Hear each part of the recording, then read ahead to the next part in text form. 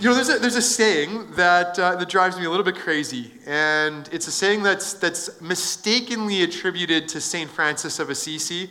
He's everybody's favorite 13th century monk. I know you all have your rankings of 13th century monks. He's probably at the top of that for most of you. And he's one of those guys, when you say, like, Saint Francis said it, everybody goes, oh, it must be good, it must be true then. But he didn't say it, so, whatever. But this is the saying: preach the gospel at all times. When necessary, use words. Have you heard that before? Maybe you've used it even before. I'm about to assault you with some truth bombs here. So there's some really good truth in that saying, because it's a reminder that our conduct matters, that how we live matters, that if you're a follower of Jesus and you want people to know Jesus, that you actually need to be living it out. That if you don't, your witness isn't going to have a lot of power or conviction. So that's important. And it serves as a correction as well to the kind of mindset that kind of alienates everybody, because you're only interested in having a conversation with them if you can convert them, right? That was 16-year-old Craig. And perhaps not coincidentally, I was not the most popular kid in high school. And approximately 0 of my friends came to faith in Jesus through my debating with them. So I think this kind of serves as a correction to that. But I think it's an overcorrection. This saying is an overcorrection because it kind of puts a dividing line between life and speech. It says you can bear witness in one way, but not the other. And that your words are like a fire alarm, that you have to break the glass in case of emergency. It's like, well, I've tried everything else and nothing's worked. So here I come with Jesus' words. Watch out. Last resort, here I come. And I just think you can't have one without the other. They go hand in hand. And the clearest rebuke, I think, to that kind of way of thinking is Romans 10, where Paul says, how can they call on the one they haven't believed in? And how can they believe in the one of whom they have not heard? And how can they hear without someone preaching to them? Now, most of you would not identify yourselves as preachers. You don't have the same calling as Paul, but Paul's point that I think is applicable to us is that if people are going to know Jesus, and if you are a Christian, that by definition, as we talked about last week, should be a desire in your heart that people would know him as well. And if that's going to be the case, then words aren't an if necessary. They are necessary. They're crucial. They're a central part of this, that we actually let people know who Jesus is through our words. But I think a lot of you know that, and your struggle is more in terms of feeling ill-equipped to use those words. And so that's why last week and this week, I want to kind of pause, slow down a little bit in Athens, because here we're getting a master class from one of the master evangelists in church history, from Paul. We saw last week, so he comes into Athens, the intellectual capital of the ancient world, this famous, renowned city, the city of philosophers like Plato, Aristotle, Socrates. And Paul comes in, and before he ever opens his mouth, he does a few things. We talked about this last week, this pre-evangelism, where he's walking around, he's taking note of the idols in the city, he's watching, listening. He's asking, maybe we could say we would ask questions. We try to understand why people think and believe and worship the way they do in our culture. So just that kind of listening action. And then we see how Paul's heart is moved by the idols, that his heart is distressed. And we talked about how we want our hearts to be shaped the way God's heart is shaped towards idolatry, that there is this deep longing for people to turn from that and turn to him. And then third of all, we saw how Paul located himself in key places in society, in the synagogue and in the marketplace, and how we want to be present in the lives of the people around us, present in our communities, so that there will be open doors. So that's all good, that's all important. But today we look at what happens when Paul actually does open his mouth. So we'll pray, and then Acts 17 verse 22 is where we'll pick it up. Lord, I thank you so much already for this morning, for the time of worship, for the way, Lord, that we've just been led to lift our eyes to you. Lord, I pray that now, even in this time, that you would be shaping and forming our hearts. Lord, that we would have soft hearts towards your word, soft hearts towards you, towards your character, towards your ways. And I pray that you would transform us this morning, Lord. Change us so that we could go out in a new way, in an empowered way to make you known. Pray this in your name. Amen. So Paul's going around. He's sharing this idea about Jesus, the gospel. And he's invited to come in front of the Areopagus. I looked it up. I listened to it on YouTube. Listen to that word on YouTube. So he's invited to come. And the Areopagus was both a rock outcropping out just kind of by the Acropolis in Athens, but it was also the name for the ruling council of Athens. So it's not that Paul's on trial here. It's that he is being invited to kind of speak to the leaders of the city about this new idea, because they're fascinated by new ideas. They want to know, what's this crazy thing you're talking about? So that's the context. Paul then stood up in the meeting of the Areopagus and said, "People of Athens, I see that in every way you are very religious. For as I walked around and looked carefully at your objects of worship, I even found an altar with this inscription, 'To an unknown God.' So you are ignorant of the very thing you worship. And this is what I'm going to proclaim to you. The God who made the world and everything in it is the Lord of heaven and earth, and does not live in temples built by human hands. And he is not served by human hands as if he needed anything.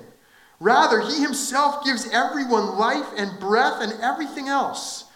From one man he made all the nations, that they should inhabit the whole earth, and he marked out their appointed times in history and the boundaries of their lands. God did this so that they would seek him and perhaps reach out for him and find him, though he's not far from any one of us. For in him we live and move and have our being. As some of your own poets have said, we are his offspring. Therefore, since we are God's offspring, we should not think that the divine being is like gold or silver or stone, an image made by human design and skill. In the past, God overlooked such ignorance, but now he commands all people everywhere to repent. For he has set a day when he will judge the world with justice by the man he has appointed. He has given proof of this to everyone by raising him from the dead." When they heard about the resurrection of the dead, some of them sneered, but others said, "We want to hear you again on this subject." And at that, Paul left the council. Some of the people became followers of Paul and believed. Among them was Dionysius, a member of the Areopagus, also a woman named Damaris, and a number of others. So here we've got the birth of the church in Athens. It's not an overwhelming response, but there are a couple of people, there are a number of people, including a couple of influential intellectuals who come to faith in Jesus and form this new church. But as we look at what Paul says here in this speech, there's a few things that stand out to me about what Paul does. And so we're going to track this through. We're going to track a bit of a model of cultural engagement. And we'll look at 4 things that he did and 1 thing really briefly that he didn't do. So that's where we're going to go. First thing he does, first thing he says is, "People of Athens, I see that in every way you are very religious." Now, this would have sounded like a compliment to them, I think, because other people said this about them too. Josephus, he was a first century Jewish historian. He said that the Athenians were more religious than any of the other Greeks. Pausanias, another Athenian a century later, said that the Athenians were renowned as the ones who venerated the gods more than anyone else in the world. Athens actually had 140 different religious festivals during the year. 140! I mean, I think Canada's gone overboard with special days and holidays, but Athens had 140 different religious festivals every year. They were crazy about this. And so Paul acknowledges that. He sees that, and for them, I think they would have heard, okay, Paul knows us, this newcomer, this visitor to us, he gets us, he gets what we're about. Some people think that what Paul does here is that he uses a speaking technique, a rhetorical technique known as the captatio benevolentiae. I know, right? See, I think Italian comes from Latin, so I just assume when you pronounce Latin, it should just sound like Mario, but I could be wrong. So the speaking technique was that you kind of want to butter up your audience at the beginning, right? You want to say all kinds of wonderful things. I'd say, you guys are the best looking, most spiritual church I have ever seen in my life. Truly, it is an honor to be here in front of you. I can't believe my good luck. Like that kind of thing. None of that's true, but I'm just kidding. I'm just kidding. You guys are wonderful. I love you so much. But you kind of butter people up, right? And for some of the orators of the ancient world, it really didn't matter if any of it was true. In fact, it didn't matter if anything you were going to say was true, because some of those orators just loved the feeling of being able to move people and persuade people. So they didn't even necessarily believe what they were even saying. It was just the power trip of stirring up people's emotions and getting them to kind of change their minds about something. And some people think maybe like Paul is engaging in some of this flattery to that same effect, but we know that's not true. We know that for Paul, this was deeply authentic. We know that from the passage we looked at last week where his heart is distressed by the idols. This stuff hit him deeply. He's in Athens. He's filled with compassion, with grief, with longing. Like this isn't a show. This isn't inauthentic. It's real. We know this, we all know this, but it bears repeating, it bears reflecting on again, that if you want people to listen to you, you need to be able to show them that you actually genuinely care about them. If you actually like them, that's going to go a long ways. I remember years ago being in Superstore, and I don't know if you do this. Probably this is mostly a guy thing, but I was like, I don't need a shopping cart. I'm not getting a shopping cart. This basket and my 2 bare hands will do just fine. And so I go in, and it turns out it probably wasn't fine. Obviously, I should have got a shopping cart, because I got boxes of cereal on my head. I'm carrying jugs of milk all over the place. It was way too much. But this guy comes up to me. I have no idea who this guy is. He's a stranger. I've never met him before. And he comes up to me and starts giving me a mini lecture about how I should have gotten a shopping cart. I'm like, what do you care? You don't even know me? And you know what it made me want to do? It made me want to not use a shopping cart even harder. I was like, watch me. I am up for this challenge. I'm going to do this, right? And I think that's how some people feel about Christians sometimes, is that, oh man, these Christians, they're always just wanting to tell me how to live, what to do, but they don't even know me. They don't even care about me. And I just think if the world is going to be open to the good news about Jesus, people in the world need to know that Christians actually genuinely like them, care about them. There's not it's not like we're just checking off boxes on a to-do list or anything like that, but that this is coming genuinely from the heart. I think that's what happens for Paul. So he says that he's kind of opens up, he's befriending them. But even that compliment has got a much deeper meaning and intent to it. Because for Paul, their religiosity is evidence that they haven't found what they're looking for, right?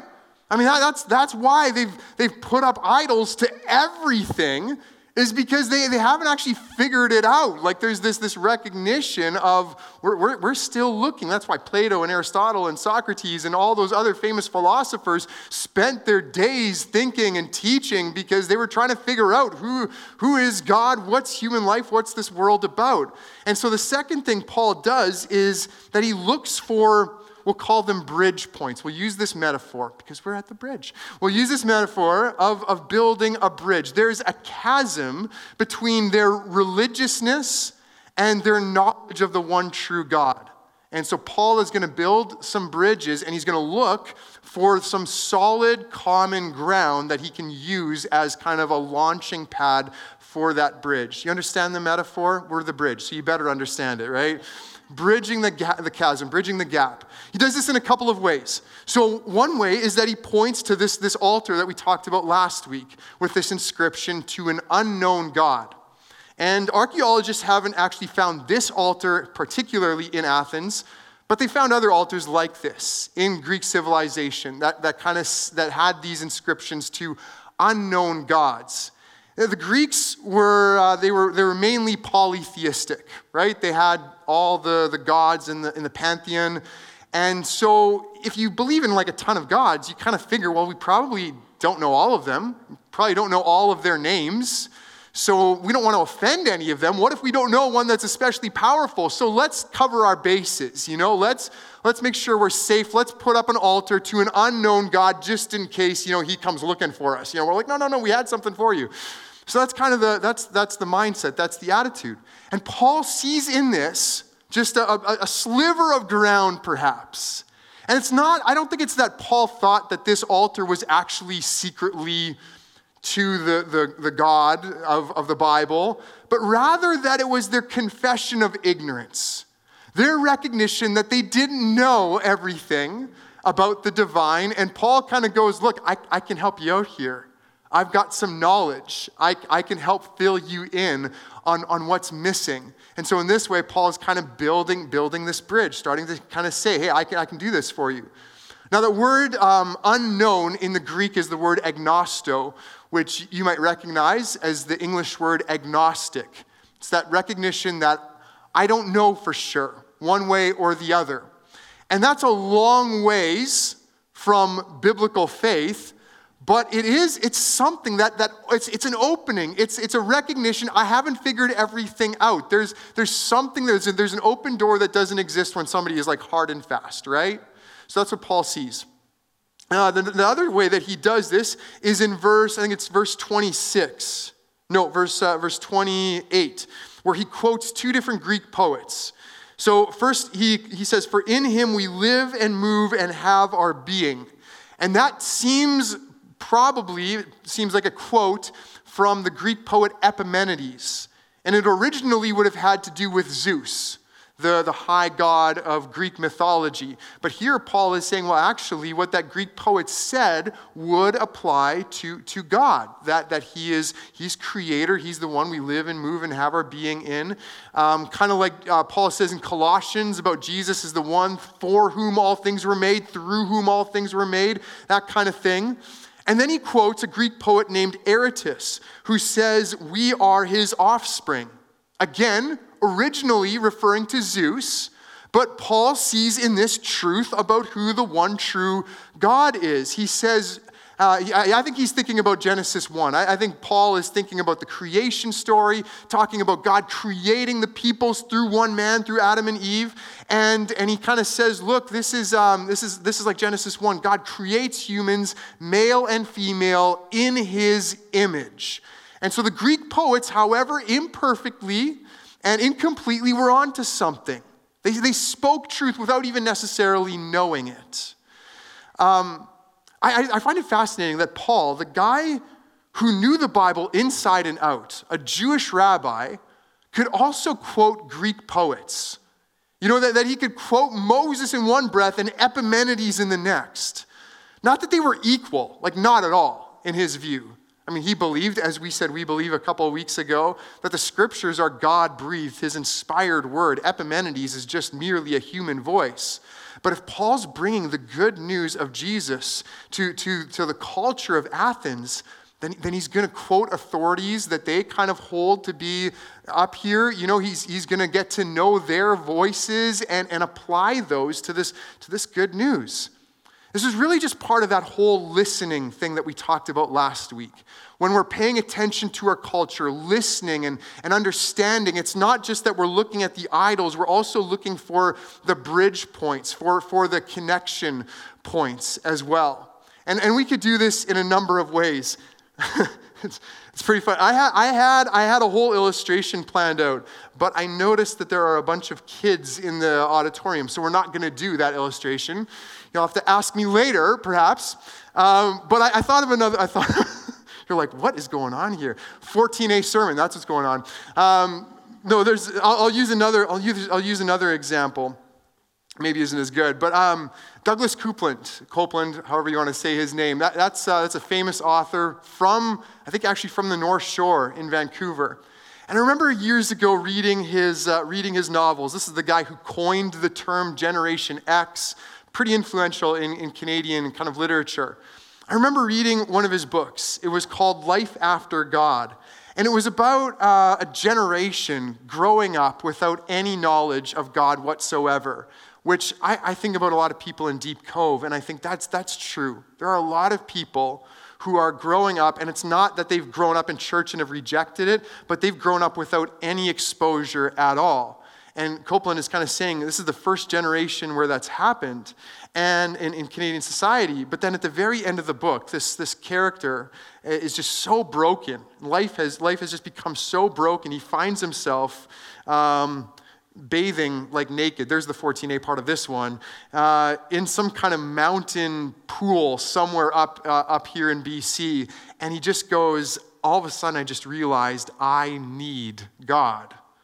You know, that's a far distance still from the cross, but here's this recognition by a secular author, hugely influential, saying, actually, we've grown up in the society without God, and actually we really do need him.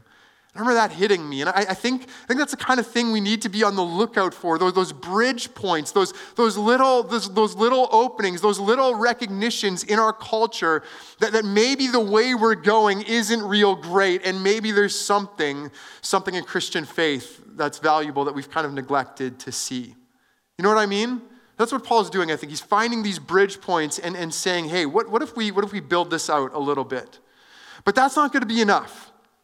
So the third thing that Paul does is I would say he points to the other bridges that they have tried to build and says, look how they haven't worked. Look how they didn't cross the gap. He's pointing to inconsistencies in their view. So after he quotes the poets, he says, therefore, since we are God's offspring, we shouldn't think that the divine image is like gold or silver or stone, an image made by human design and skill. He says, look, you guys have heard this from your poets, right? Okay, let's go with this. Let's track with this a little bit. We are made in God's image.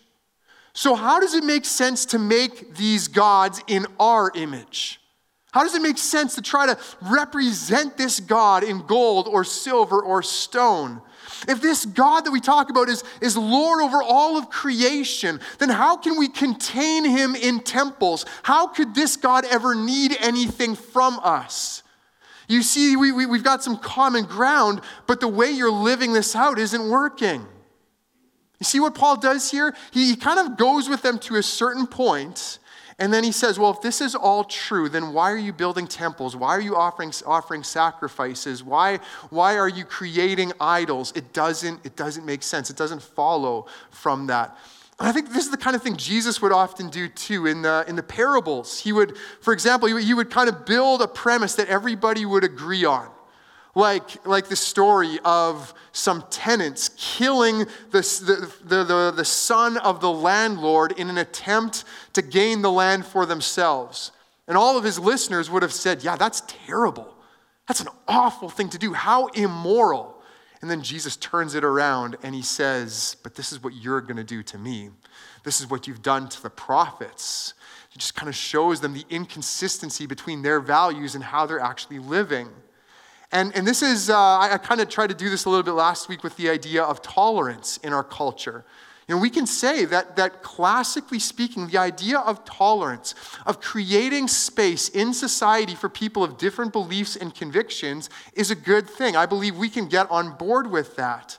But the way that's lived out in our culture is increasingly inconsistent with that ideal. It's undermining it. It's intolerant of any who don't subscribe to the same kinds of values.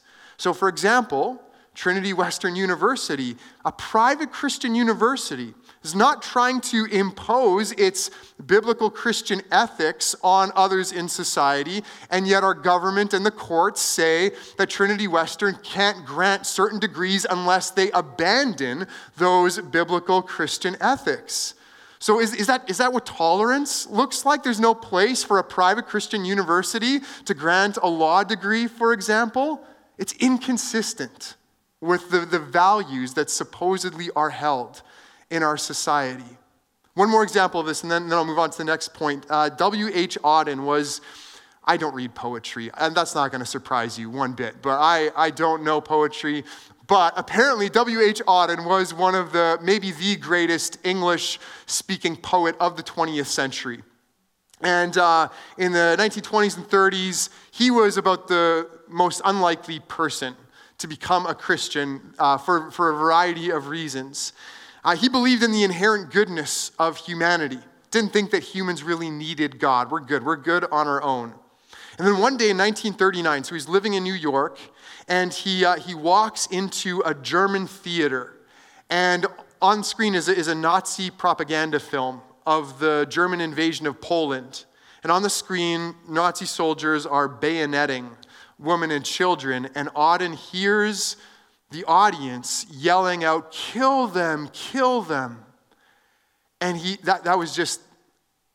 that just ended this illusion he had of the inherent goodness of humanity and the lack of need for God. It became the first major step in his journey to Christian faith, was just realizing the inconsistency, the unworkability of this view, this worldview that he had had.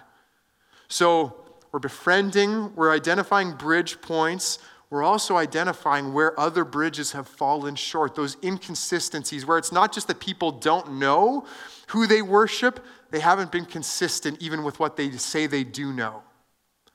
But even that isn't enough. If you're building a bridge, it's actually got to go somewhere, right? It's got to get to the other side. And so that's what Paul does here. He's going to complete the bridge. He's going to build it to the other side by pointing to the gospel. You know, we were talking about this. We're going through Acts 17, and you see how Paul is using, Greek poets, and he's drawing on some ideas that they would have been familiar with. But in the end, what is at the heart of his message? What's at the core of it? Well, verse 18, we read about the Epicureans and Stoics who say certain things because Paul was preaching the good news about Jesus and the resurrection. That's at the heart of what Paul is saying. Verse 30, at the climax of his speech, again, he says, "In the past, God overlooked such ignorance, but now he commands all people everywhere to repent. For he has set a day when he will judge the world with justice by the man he has appointed, and he has given proof of this to everyone by raising him from the dead."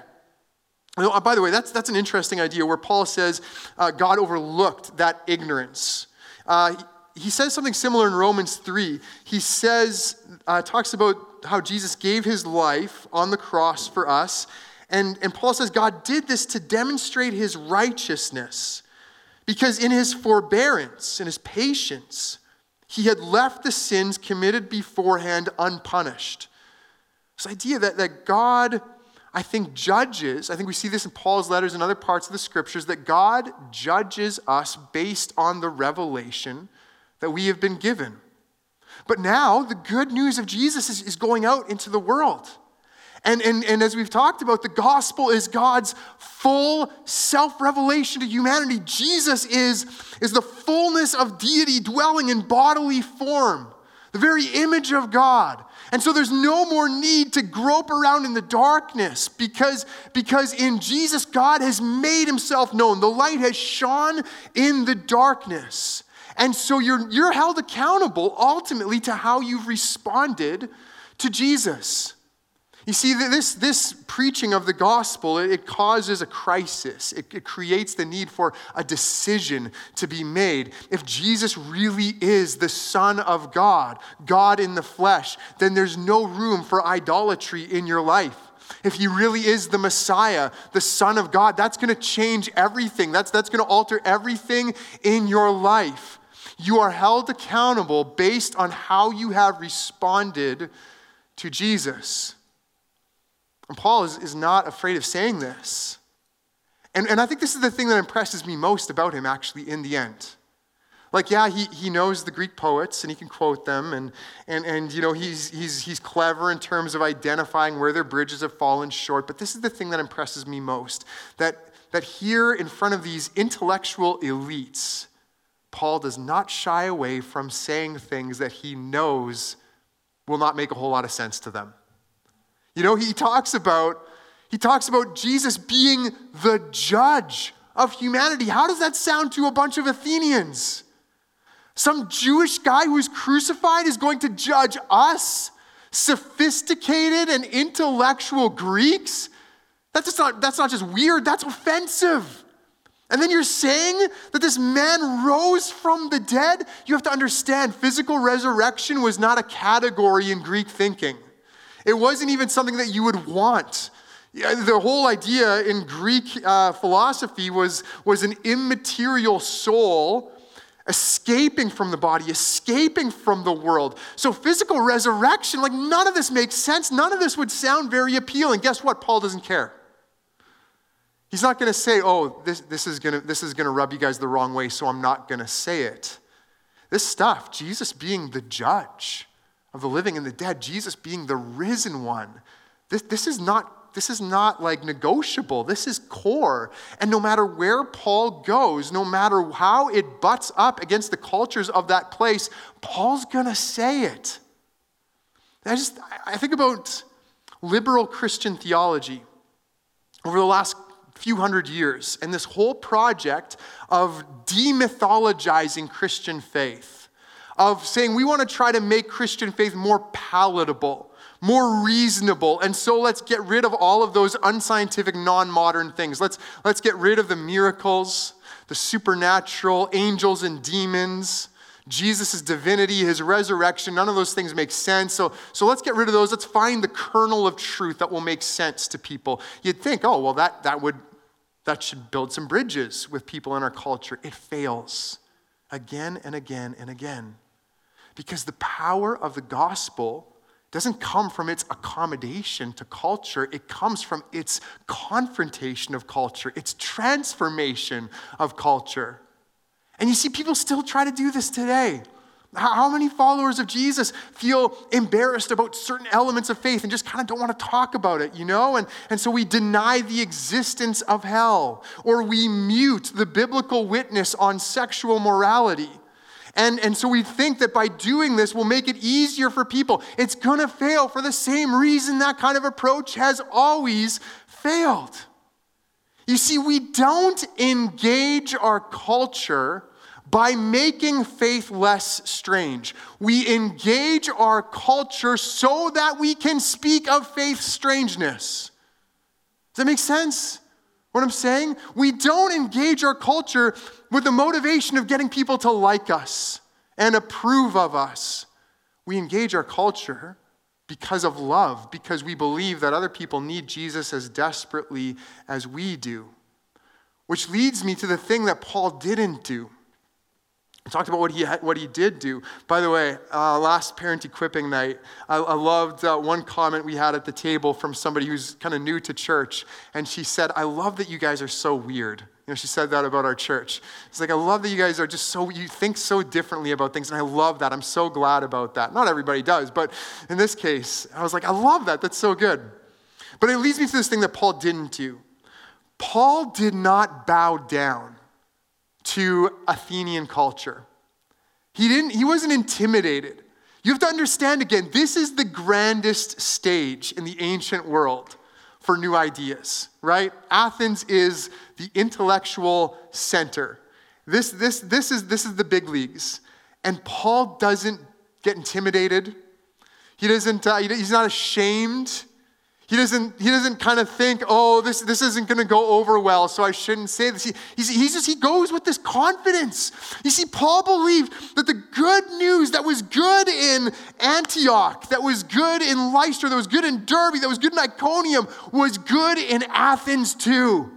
He believed that this message about Jesus that was true in Philippi and Berea and Thessalonica, was true in Athens too.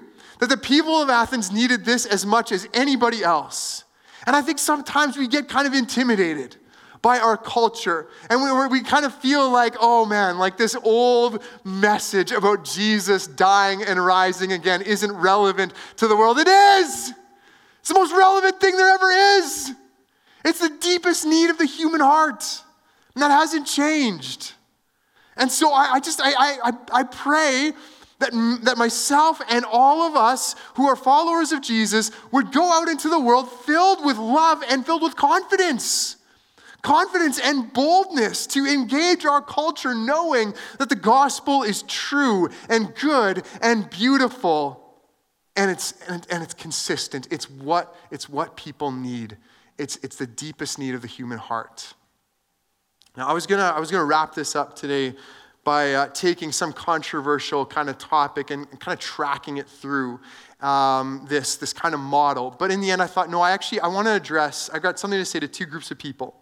The first group is followers of Jesus who want to engage our culture. But even after going through this, and you look at what Paul did in Athens, you're probably thinking, I can't do that. And you're probably not going to stand in the food court at Capilano University or Park Royal and just start, hey guys, I got 4 points for you today. Listen up, probably not going to happen. You're probably not going to be hauled in front of the North Vancouver District, Council to explain the core of Christian faith or anything like that. And even individual conversations, you're probably thinking, I don't know how this is going to, again, you're not going to be like, all right, we're talking about this topic. I want you to stop for 20 minutes. I've got something for you. Here we go. So what do you do with this? I think it starts with your own posture, with your own thoughts, that you, in time of prayer and time of reflection, that you would take some issue that's really on your heart, something that weighs on you, that you see happening around us. And I just encourage you to take that and on your own to track it through this kind of model, right? To kind of say, where are the bridge points? Where's the common ground that we can affirm? Where are the inconsistencies? How does this fall short? And how does the gospel address what's really at the heart of this? And I would just encourage you, do that. Try to do that on your own. That's your homework. You got homework this week. Woo! Take that issue and go home and just kind of track that through that model. And the more you do this, the more you train yourself to have this kind of posture towards issues in our culture, because this is what we often do, right? We often either react emotionally and impulsively to things that go on in our world, or we just run away and withdraw and disengage. I want us to be more thoughtful and intentional. To train ourselves to have this posture, this kind of positive engagement where we're looking to identify ways that the gospel speaks into some of this stuff without compromising any truth. And then I also want to address those who aren't yet followers of Jesus, whether you're here or you're joining us, you're listening in later. Maybe you're seeking. Maybe you're like the Athenians and you've been throwing up idols all over the place because you're looking for ultimate meaning and purpose and trying to figure out who God is. And maybe you've even been coming to church for a little while and you got the sense that there's something important about this Jesus guy, but you haven't really put your faith in him yet. There's a line here from Acts 17 that Paul says, I think is really important. He's talking again about creation, going back to Genesis 1, and he says, God did this so that they, the people of the nations, would seek him and perhaps reach out for him and find him, though he is not far from any one of us. You see, what we find here is that God is the ultimate bridge builder. You've maybe been searching for God. I have news for you. He's been searching for you. He's been looking for you. And in fact, he has built a bridge between you and him. There really is a chasm.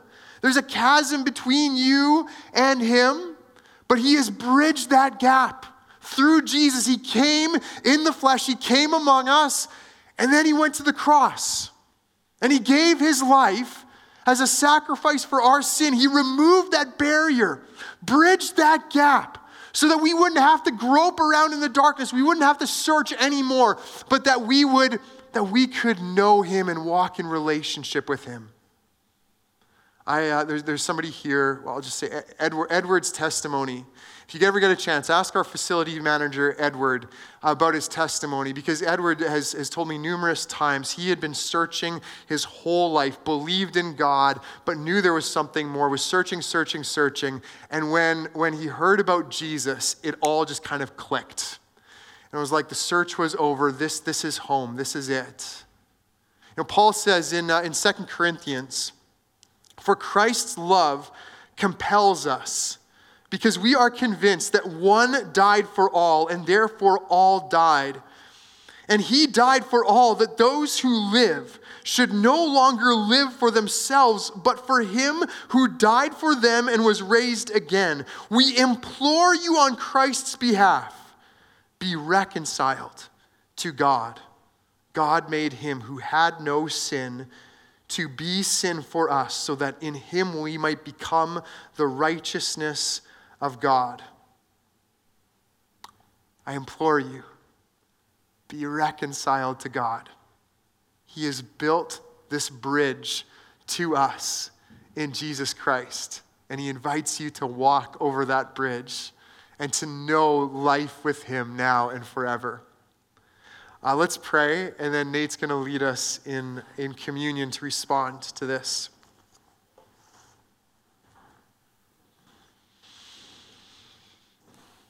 Jesus, thank you so much that we don't need to grope around in the darkness trying desperately to figure out who you are, but that you came into the world. You are God become flesh. You have made known to us who God is. And you have died in our place so that we could be in relationship with you.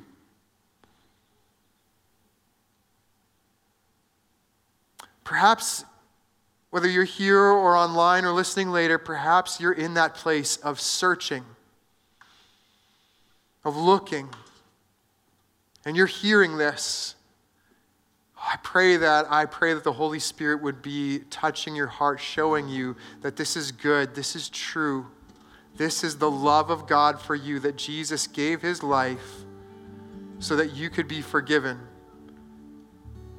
I just want to invite you, there's no magic words here, but just invite you to accept him, to walk across that bridge in faith. Put your trust in Jesus and receive that gift of reconciliation with God. And then, Lord, I pray for those here who are followers of yours, who live in a culture, in a world where some of this stuff is it's not real popular. It's not common anymore for people to submit their beliefs to the Word of God, to live lives that are not for themselves, but for the glory of God. And some of us, Lord, maybe feel intimidated. We feel timid in this culture, in our workplace, in our family even, in other settings where we might feel alone as a Christian. And I want to pray, Holy Spirit, that you would empower your sons and your daughters. Pour out your Holy Spirit on them, Lord, so that they would have courage and boldness to engage our culture, to speak the good news, to let people know there's a bridge. There's also a bridge church, but there's a bridge. And I pray that you just fill them with that courage and that boldness. That we wouldn't be fearful anymore.